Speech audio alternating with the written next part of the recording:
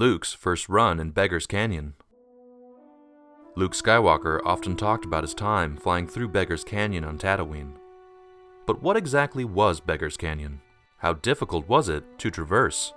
And what type of spacecraft did young Luke use in order to navigate through the high canyon walls? That's today's story. The sand and rocks of the desert looked as if they were searing under the blistering sun. Nothing but broken stone and dust could be seen for miles under the deep blue sky. Though the water drought had ended and life was returning to the desert, the canyon still felt desolate, but a distant rumbling promised vital young life approaching. It was Luke Skywalker blasting through the emptiness in his T-16 Skyhopper. The dust and sand below curled up, and womp rats fled at the makeshift ship's command. As he triumphantly zoomed past, Luke's friends cheered him on from below. Leading the cheers was his soon-to-be rebel pilot ally, Biggs Darklighter. As ever, he reminded Luke not to get ahead of himself. After all, Beggar's Canyon was still awaiting. The impressive display of speed was great for the open desert, but Luke's prowess was yet to be tested in the sharp curves up ahead. But that didn't faze Luke. The young farm boy was full of dreams, hope, and above all, raw talent. Witnessing this, as ever in the shadows, was Obi-Wan, the former Jedi Master. He swore to protect the boy from a distance, as Luke's uncle forbade Kenobi from instructing the boy in the ways of the Jedi. But Obi-Wan was worried for him. He was excited to see Luke realize his potential.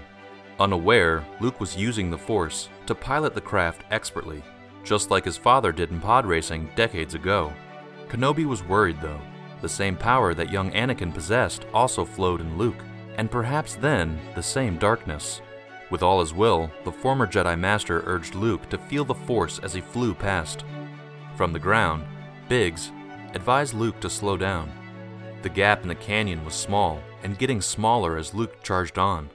To him, this was a way out of Tatooine, and to the stars. Everything turned to a blur as the young boy blasted between tight spaces and jagged rocks. The maneuvers he pulled were way beyond an average skill of a boy his age. But even the harsh nature of the desert caught up to Luke. Soon after, Luke crashed the Skyhopper into a jagged rock. He was a good pilot, but still young and reckless. He crashed the hopper and would have to face the disappointment of his aunt and uncle back home. Back on the farm, the hopper was a sad sight. It was steaming and smoking. As it lay on the flatbed behind the landspeeder his aunt and uncle picked him up in, Luke was, of course, grounded. Uncle Owen didn't want to hear anything else from him. Although Luke protested, saying that he could fix the Skyhopper if given the tools, the thing was he was absolutely right. Having worked on moisture farming equipment for most of his life, and being a skilled pilot, it could be fixed in no time. But his Uncle Owen was finished talking. Even when his Aunt Beru tried to get her husband to give Luke some slack, he became even more enraged. It was exactly what he feared. The boy was becoming too much like his father. Luke still protested. Though only a child, he knew that if he entered into a pilot's competition, he had a good shot at winning. He was the best bush pilot in his age group, and probably the best up-and-coming pilot on the planet. His crash in Beggar's Canyon was a small thing.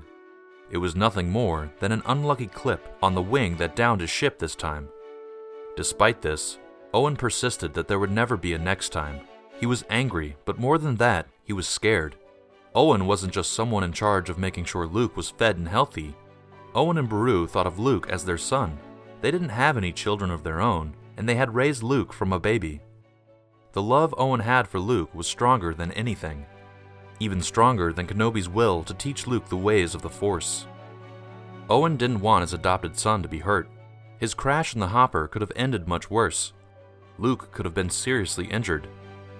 And knowing that his boy was actually a Skywalker came with an extra burden for Uncle Owen. He knew more than anyone else that the Force would put his son's life in jeopardy time and time again. He would do anything to stop it, even if it meant taking away Luke's dreams. It was for the boy's own good, Owen told himself. It pained him to hold Luke back from his full potential, but the possibility that Luke could get hurt, be another bleeding body for the Empire's blasters, was too big of a risk. Luke, of course, didn't let that be the end. At night, under the setting twin suns, Luke got together any tools he could, to begin repairing his ticket out of the dead end he called home. Just like his potential and skill, his will was never ending, and not yet fully realized. Though he didn't know exactly what sort of life he was looking to lead once he left Tatooine, he knew his future wasn't there. Luke was shielded from who he really was. He didn't know it, but he could be one of the greatest Jedi. The Force was in his blood. And without ever realizing it, his races through Beggar's Canyon tapped into that mysterious power. Obi-Wan's guilt about Anakin overrode his feelings so much that he would never feel that he could help the boy. And Owen certainly wasn't going to let the hermit anywhere near him, despite having done nothing wrong. So Luke grew into the Force, learning its ways, not through the teachings of old masters or lightsaber drills, but through long flights in his hopper above the deserts and canyons of Tatooine.